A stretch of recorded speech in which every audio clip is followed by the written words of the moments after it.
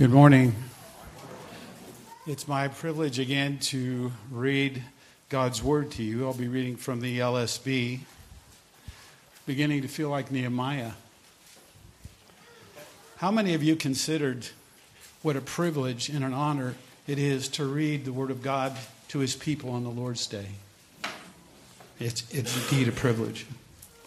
We'll be reading from Isaiah chapter 2, verses 1 through 4. The word which Isaiah the son of Amos beheld concerning Judah and Jerusalem. Now it will be that in the last days, the mountain of the house of Yahweh will be established as the head of the mountains, and will be lifted up above the hills, and all the nations will stream to it. And many peoples will come and say, "Come, let us go up to the mountain of Yahweh, to the house of the God of Jacob, that He may instruct us from His ways, and that we may walk in His paths. For from Zion the law will go forth, and the word of Yahweh from Jerusalem. And He will judge between the nations, and will render decisions for many peoples. And they will hammer their swords into plowshares, and their spears into pruning hooks. Nation will not lift up sword against nation, and never again will they learn war."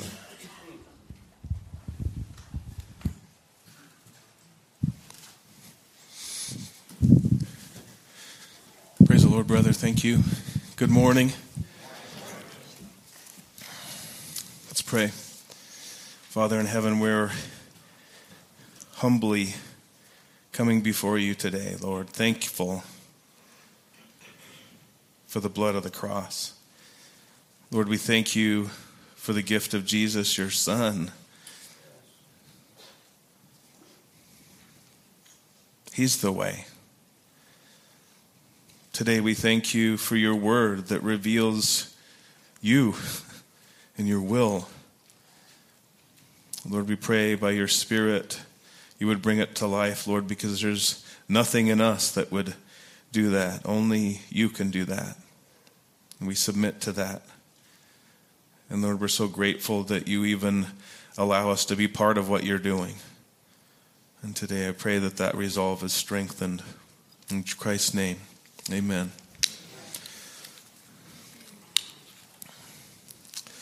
In Proverbs 24,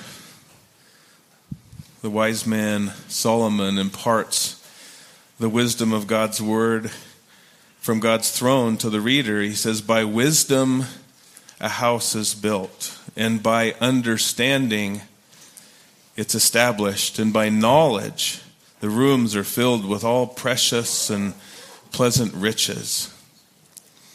From one end of Scripture to another, our great God has been pointing to the construction of a great house, so to speak, decreed by Him before creation to be the eternal dwelling place for His great name. It's a house filled with pleasant and precious riches, Scripture says. A house with its foundation built and founded on solid rock. Its cornerstone is chosen, precious, costly even. His name is Jesus Christ. Every other stone used in the construction of this great house for God's name is aligned to this cornerstone.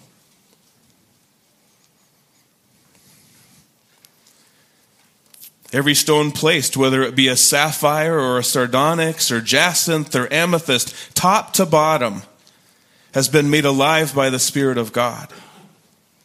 These aren't dead stones. These are living stones, alive by the Spirit of God. About this household, Scripture says, "Nothing unclean and no one who practices abomination shall ever come into it, but only those whose names are written in the Lamb's book of life." The glory of the nations, the coastlands even, will come into this house. In fact, God is shaking the nations even now to fill his house with great glory. This house is being built up even as we sit here this morning as a spiritual house for a dwelling place of God in the Spirit. And you and I, everyone who has repented of our sin and trusted in the cleansing blood of Christ, are its living stones, brilliantly shining the light of Christ. Us here in this room, along with the faithful of all time, all of us are being built up into a complete spiritual house for his great name. It's called the household of God.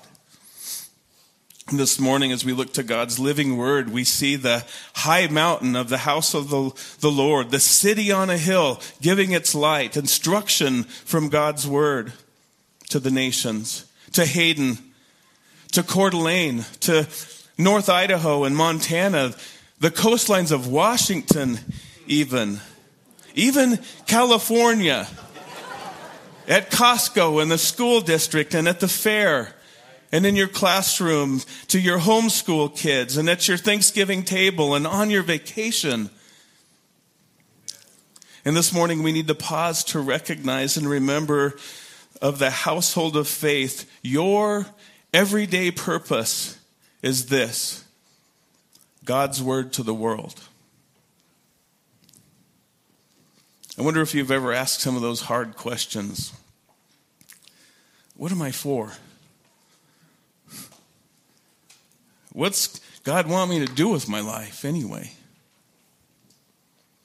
I'm not special. I don't have a lot to offer.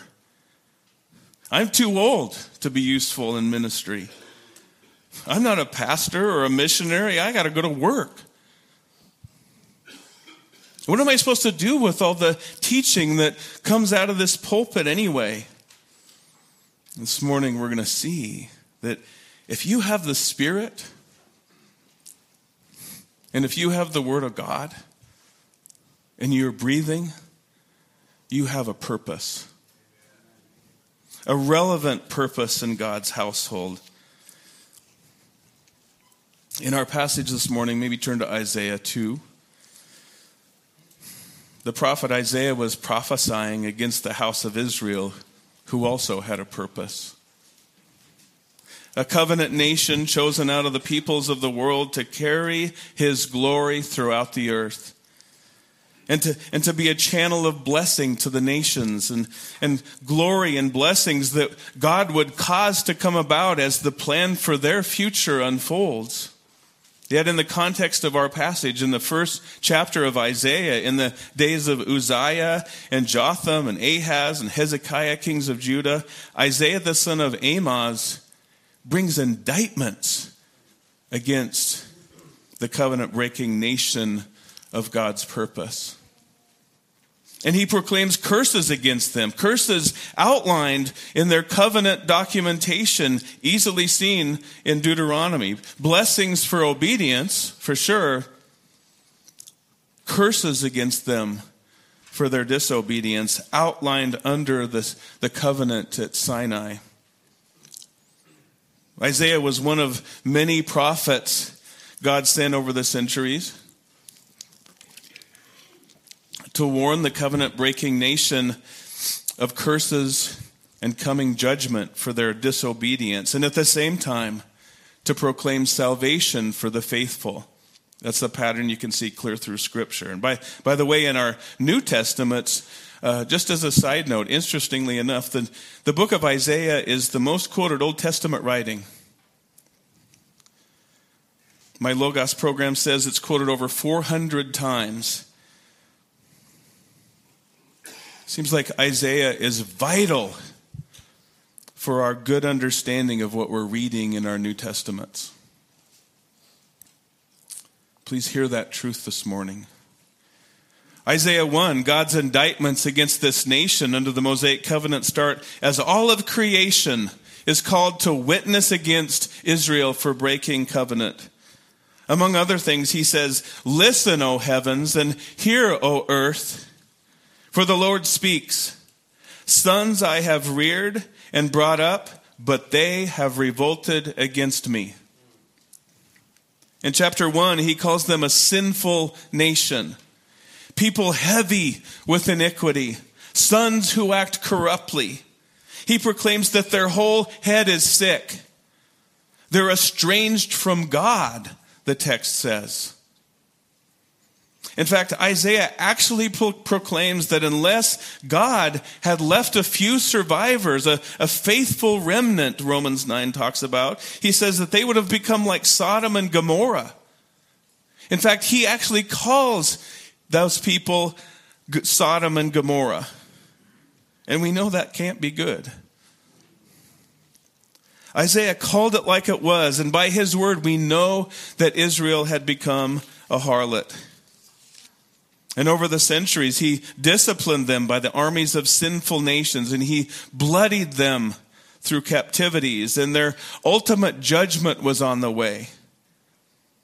Yet with salvation on its heels.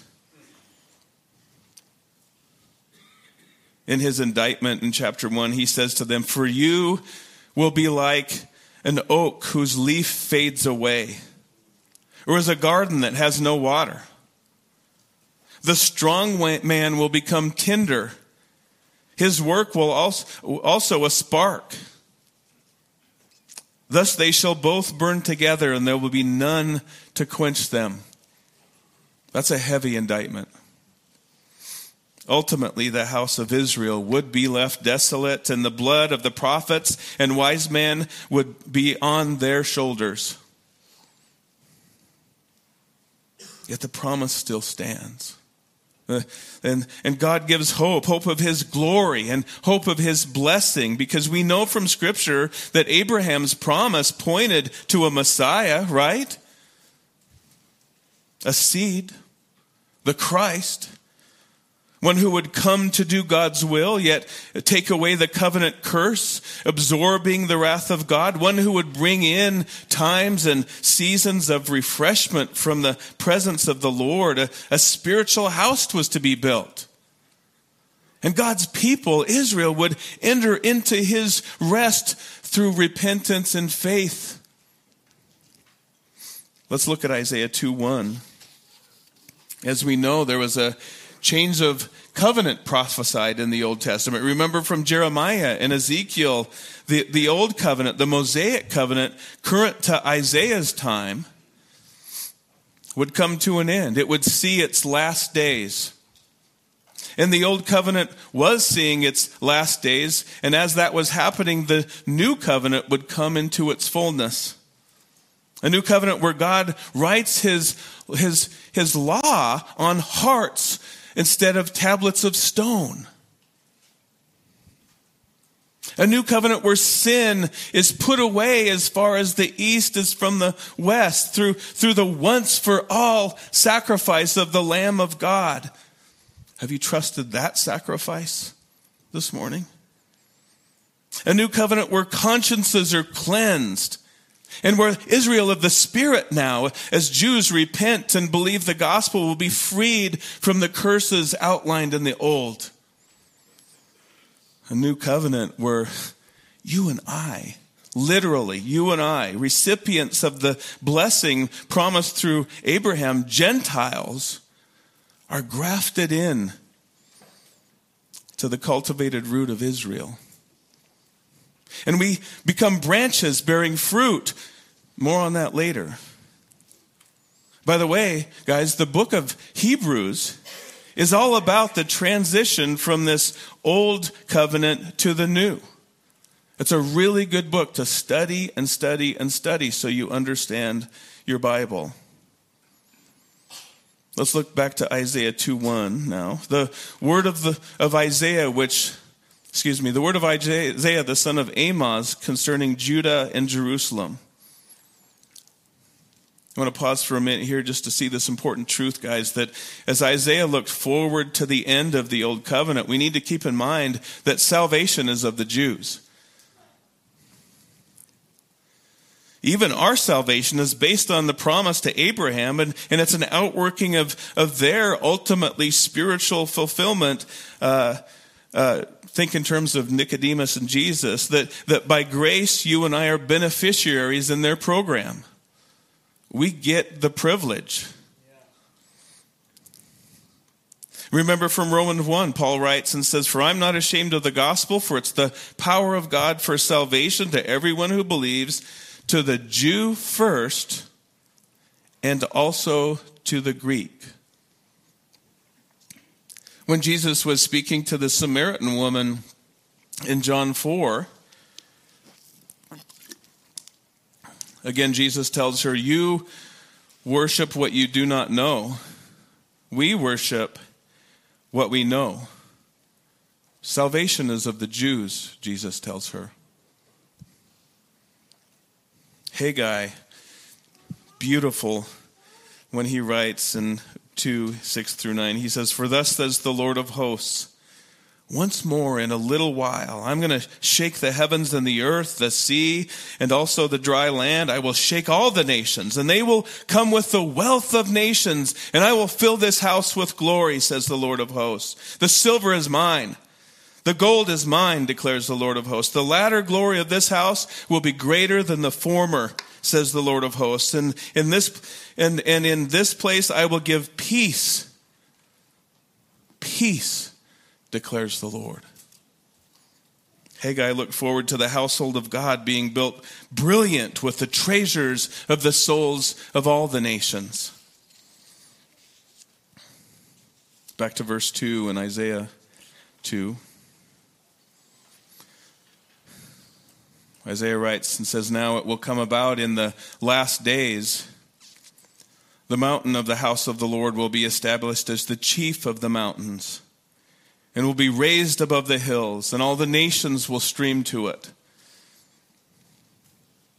Some of you have study Bibles that point this last days statement to in verse 1 as last days yet ahead of us, further down the road from where we stand in time. And that's certainly a perspective. But from Isaiah's perspective, the last days actually were pointing to the last days of the Mosaic covenant, the reality that Israel was living under at the time. The last days of the Mosaic covenant are where God transitioned into the new covenant in Christ's blood. Again, Hebrews is a good helper. In Hebrews 8:13, it says the writer says, "When he said new covenant, he has made the old or the first obsolete, but whatever is becoming obsolete and growing old is ready to disappear." The last days of that covenant were there. The Mosaic covenant had its last days, and at the end of that age, and the days of Jesus and the apostles were those days. The writer of Hebrews even starts his letter by saying, "In these last days," literally at the end of these days, "God has spoken to us in his Son, whom he appointed heir of all things, through whom he also made the world." After the once-for-all sacrifice of his cross, the old covenant did disappear in its fullness when not one stone of the temple was left standing upon another in the destruction of the temple in Jerusalem in AD 70. So the old covenant had last days, and it did come to an end. It disappeared, as Hebrews said. It was the shadow, and Jesus Christ was what that shadow was pointing to, the substance.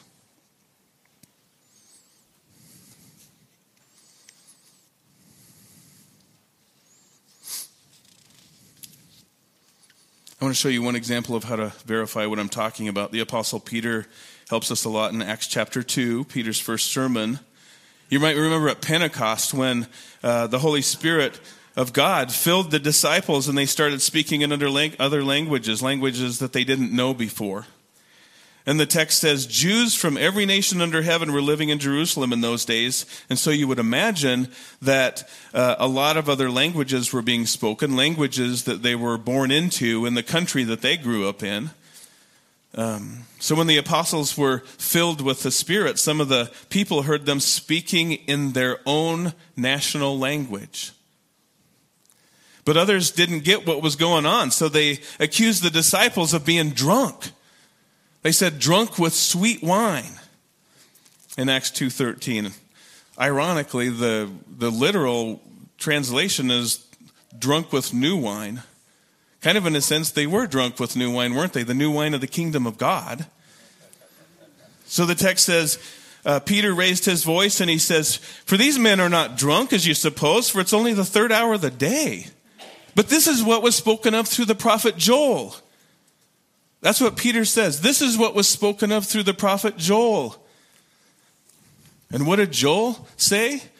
As Peter was quoting him from the Septuagint, the Greek Old Testament, he said, "And it shall be in the last days," God says, "that I will pour forth of my spirit on all mankind, and your sons and your daughters shall prophesy, and your young men shall see visions, and your old men shall dream dreams. Even on my bondslaves, both men and women, I will in those days pour forth of my spirit, and they shall prophesy.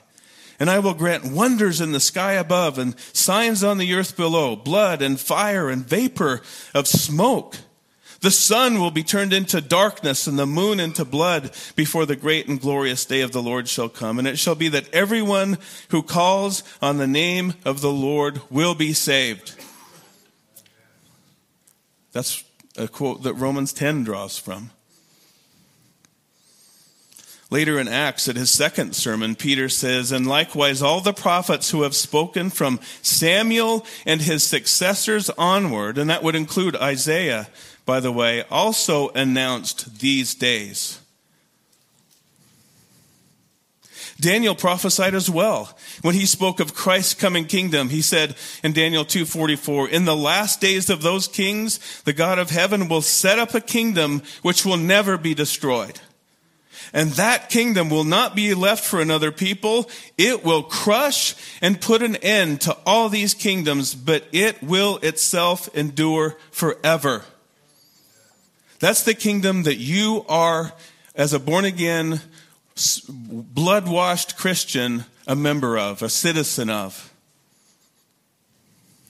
So the kingdom of heaven will prevail. In Matthew 3, John the Baptist, Isaiah's voice of the one crying in the wilderness, he cried out and said, "Repent, for the kingdom of heaven is at hand." It's here. These last days of the Mosaic covenant were the days of the institution of the new covenant in Christ's blood. The old was ready to disappear because the new was here.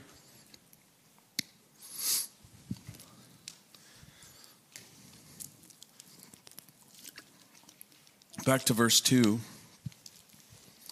"Now it will come about that in the last days the mountain of the house of the Lord will be established as the chief of the mountains, and it will be raised above the hills, and all the nations will stream to it." You can hear Daniel's prophecy again in this verse. The chief of the mountains, a kingdom that will crush all other kingdoms and endure forever. The mountain of the house of the Lord, Mount Zion. Who here remembers, if you studied your Bible, who remembers the two mountains from Hebrews 12? Anybody? Not even one. Oh, thank you. Man, I should give her a prize or something. What do we have? Do you want a mic?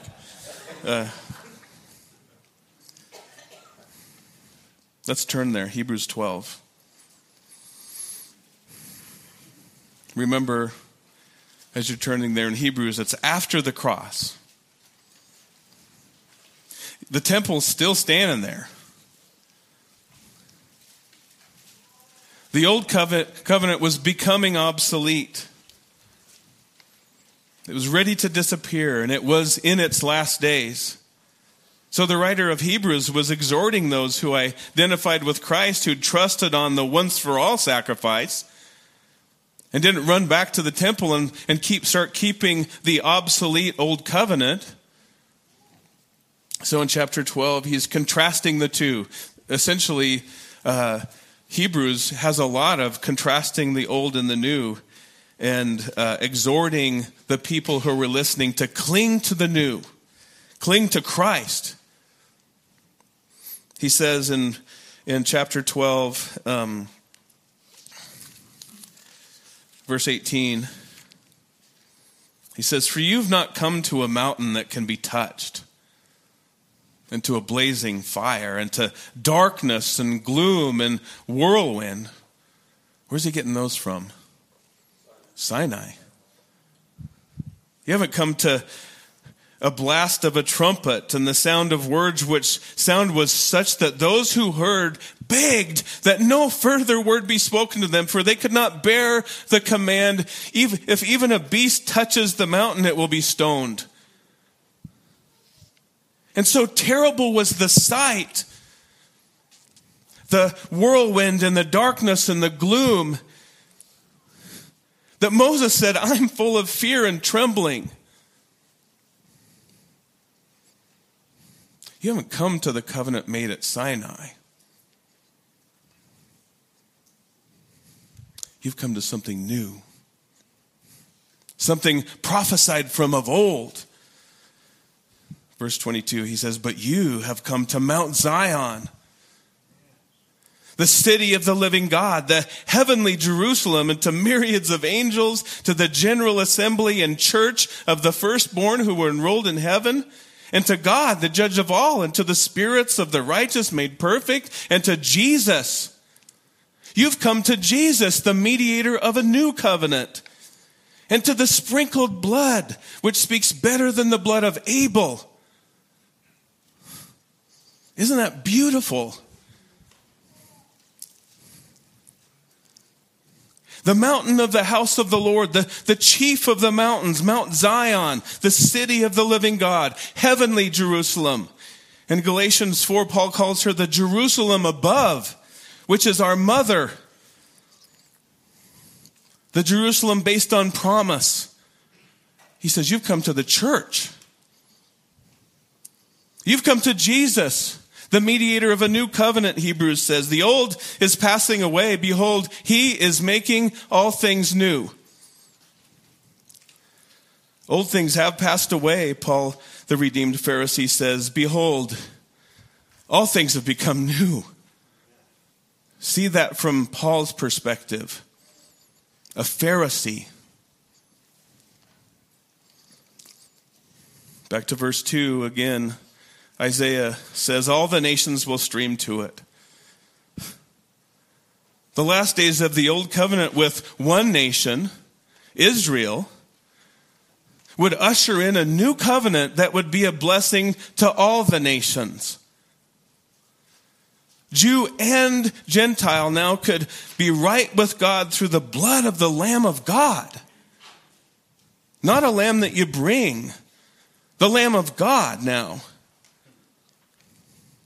Remember God's promise to Abraham? He said, in you, Abraham, all the families of the earth will be blessed. I want to do a little 2-second bonus teaching moment. As a side note, considering this discussion right now, listen to 1 John 2 with the things in your mind now. John says, he himself is the propitiation for our sins, and not for ours only, but also for those of the whole world. I mean to hear this today, okay? John was a Jew. And it's Jews and Gentiles now. The whole world, not just one nation, but through the promise to that nation, all who call on the name of the Lord will be saved. Do you see what I'm saying? All who repent and believe the gospel, not just Jewish people, but everywhere people can repent and believe the gospel, and they will be saved. It's not just to Israel, it's to the whole world now. Not merely one nation, all the nations will now stream to Mount Zion to serve one king, the king above every king. Romans 4:13, similar, says, for the promise to Abraham or to his descendants that he would be heir of the world, all nations, was not through the law or the old covenant, but through the righteousness of faith, the new. The new covenant kingdom, the church, is the chief of the mountains, raised above the hills, and the gates of hell will not prevail against it. And Christ is on this kingdom's throne even this morning.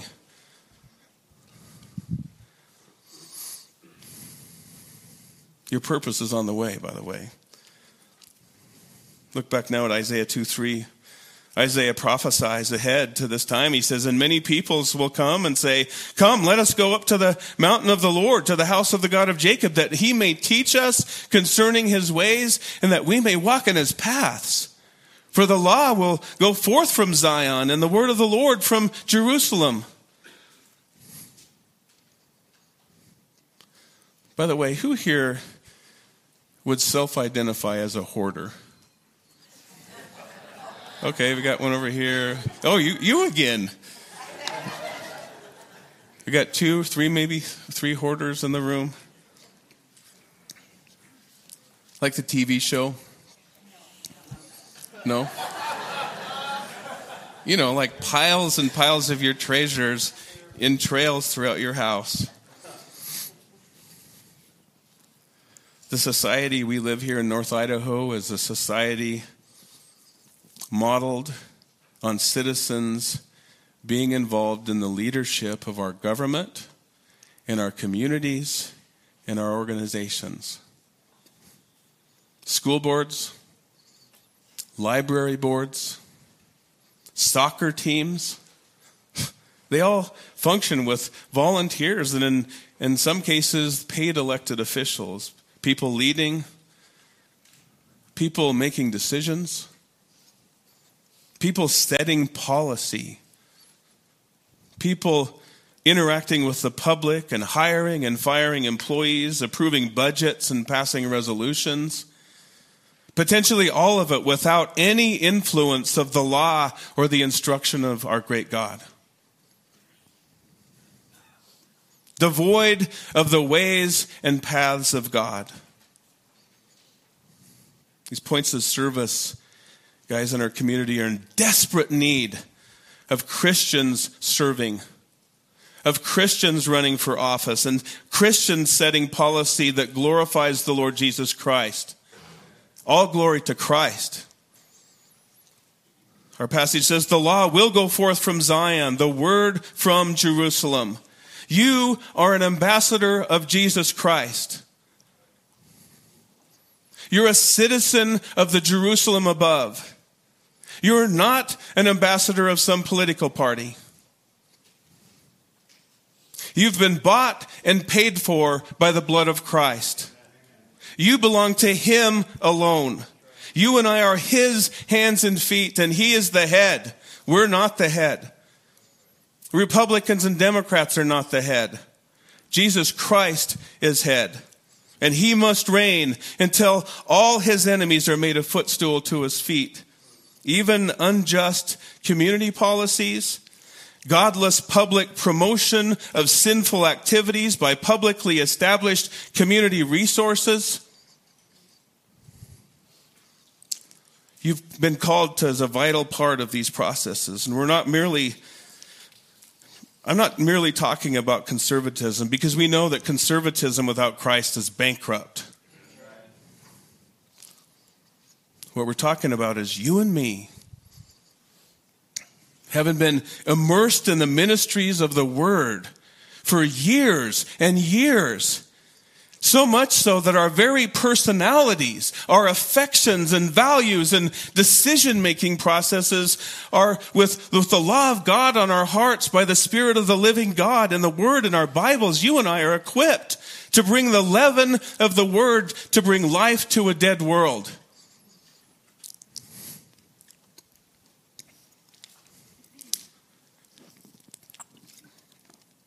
I wonder if we're hoarders. We pile up our treasure and make pathways through our house. Paul says in Romans 14 that the kingdom of God is righteousness and peace and joy in the Holy Spirit. Where the river of the word goes, as you take it there, the kingdom grows. Dead things come to life. Certainly that begins with the gospel of Jesus Christ. And it continues in your policy votes, in your budgets, in your resolutions, in the way you coach hockey, even your demeanor as an ambassador of Christ in your NIC class. Your words and decisions and votes are seasoned with the salt of the instruction of Mount Zion, seasoned with the instruction of the city of God. Our King has all authority, not only in heaven, but on this earth. And as King, he commissioned us to make disciples and teach them all that he commands. Revelation 1:5 says he's the ruler of the kings of the earth. And this supreme King will have his will done on earth just as it is in heaven. And you're commissioned to serve him to this end. I don't want to be a hoarder. I want the law to go forth from Zion. It's interesting. In verse 3, back in Isaiah chapter 2, look back there. There's a call from many peoples. It reminds me of Matthew 8:11. Jesus says, many will come from east and west and recline at the table with Abraham, Isaac, and Jacob in the kingdom of heaven. People from Idaho and Nepal and Africa, all of us crying out, come, let us go up to the mountain of the house of the Lord, to the house of the God of Jacob, that he may teach us concerning his ways. Come with us.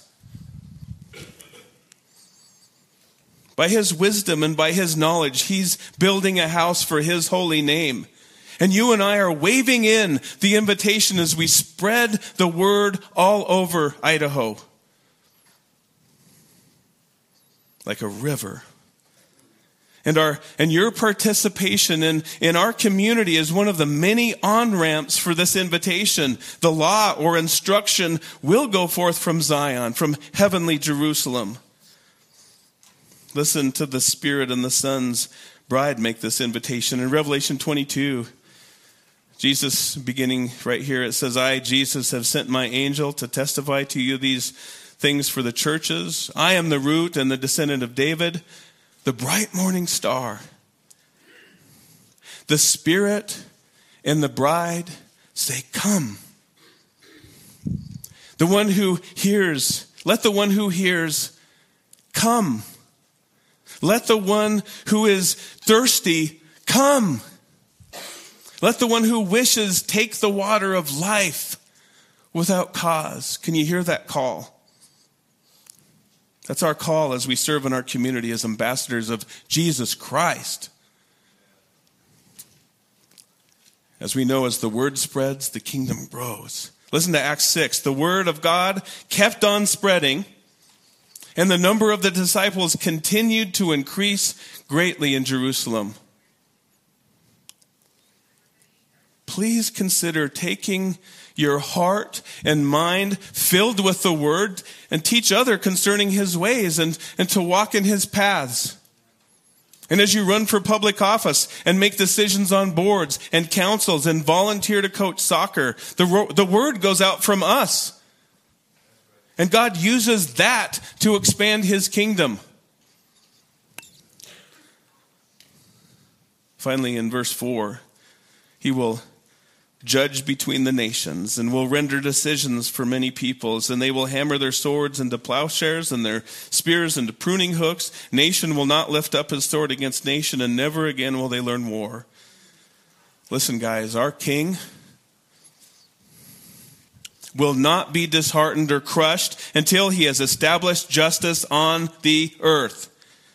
And the coastlands wait expectantly for his law, Isaiah says in 42:4. Isaiah looked forward in chapter 9 again to this child that was going to be born 2,000 years ago to us, but the government rested on his shoulders. He sits on his throne. There will be no end to the increase of his government or of peace. People like you and I come to him, and when we come to him, our tools of war become implements of flourishing and blessing because he makes all things new. We're people of the way. kingdom of heaven is like a mustard seed. It starts tiny and it grows like crazy. The kingdom of heaven is like leaven.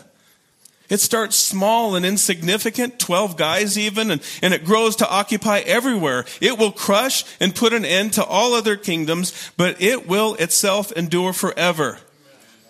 Yahweh's mountain has been established as the head of the mountains, the chief of the mountains, and it's been lifted up above the hills. And our great God is building this amazing house for his great name, all to the glory of his Son, Jesus Christ.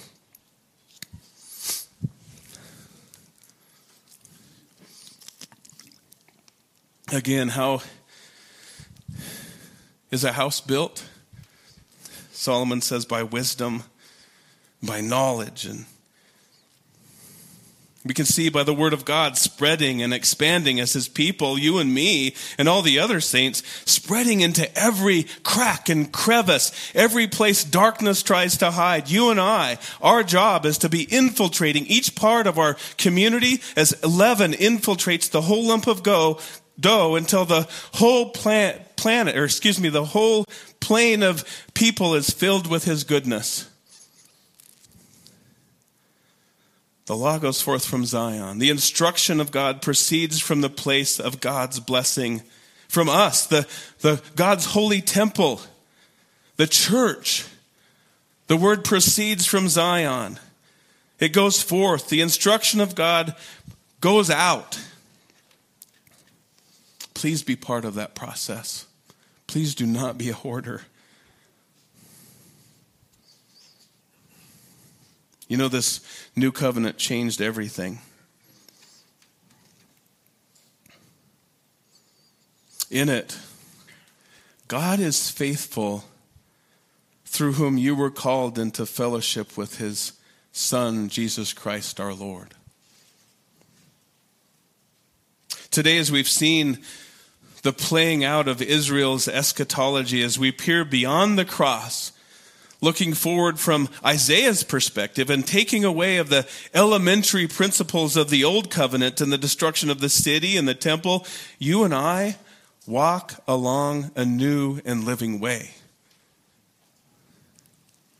A way paved with the body and the blood of Jesus Christ. Through the blood of his cross, as trusters in the sufficiency of his sacrifice, regenerate by the work of the Spirit, you and I have been brought into the most holy place, where the presence of God dwells.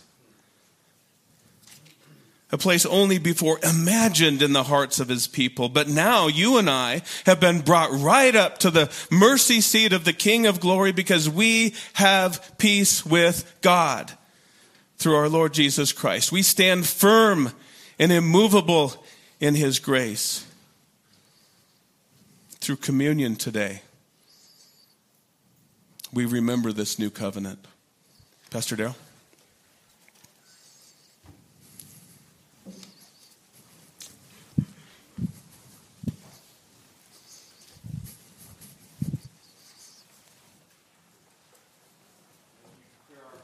For communion this morning, we'll be serving that as we sing the power of the cross.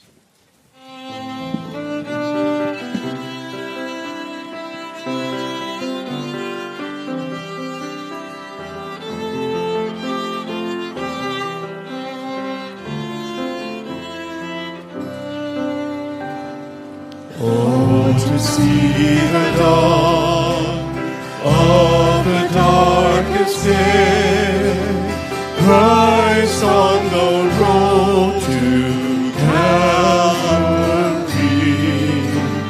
tried by sinful men, he's torn and beaten there, nailed to a cross of wood. Is the power of the cross. Christ became sin for us. He took the blame. He bore the wrath, we stand forgiven at the cross.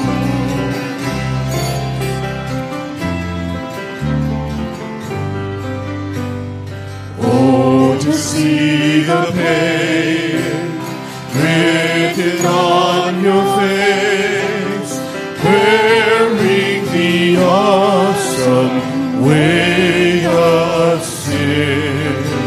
For every bitter thought, every evil deed, crowning your blood-stained brow. This the power of the cross. Christ became sin for us. He took the blame.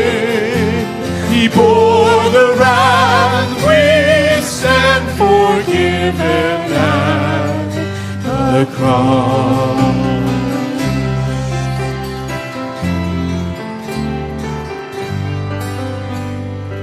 Now the daylight flees, now the ground beneath, it quakes as its maker bows his head.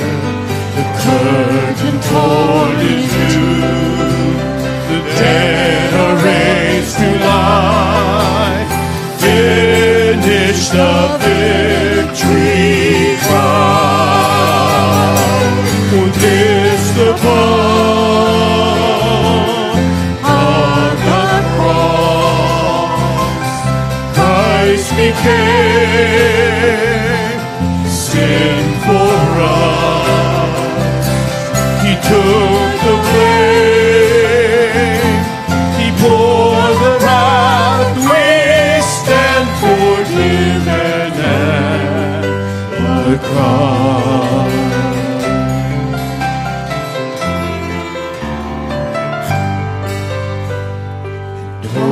To see my name written in the wounds, for through your suffering I am free. Death is crushed to death, life is mine to live, won through your selfless love.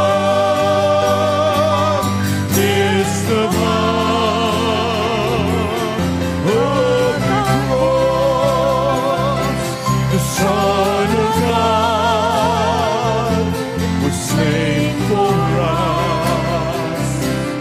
What a love, what a cause. We stand forgiven at the cross.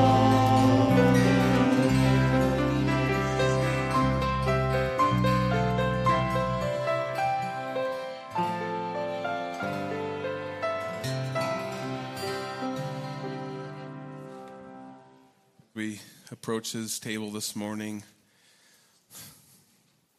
The truth is that most of us come with soiled feet, don't we?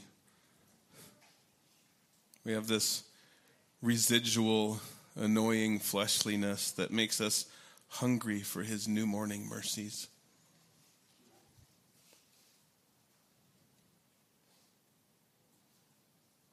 Before we take the bread and the cup, let's bow our heads and confess our sin. Come to the table this morning having laid every last drop, even today, of our sin on him. He gladly takes it away. Let's bow.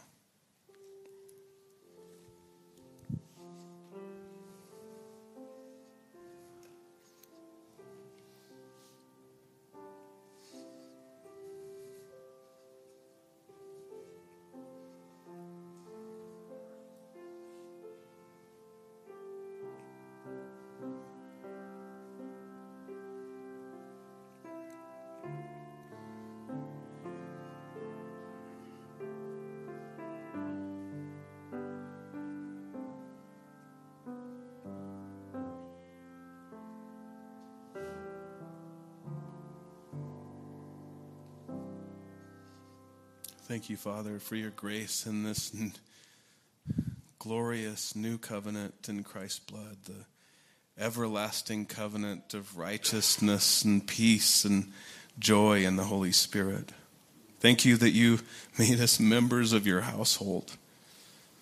We pray, Lord, that our lives would proclaim the glories of your great name. In Christ's name, amen.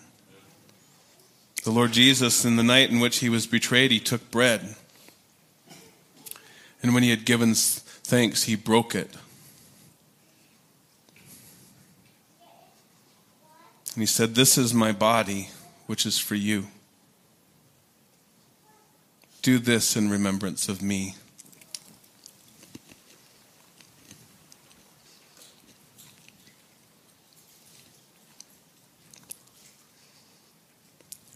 In the same way, he took the cup also after supper, saying, "This cup is the new covenant in my blood. Do this as often as you drink it in remembrance of me."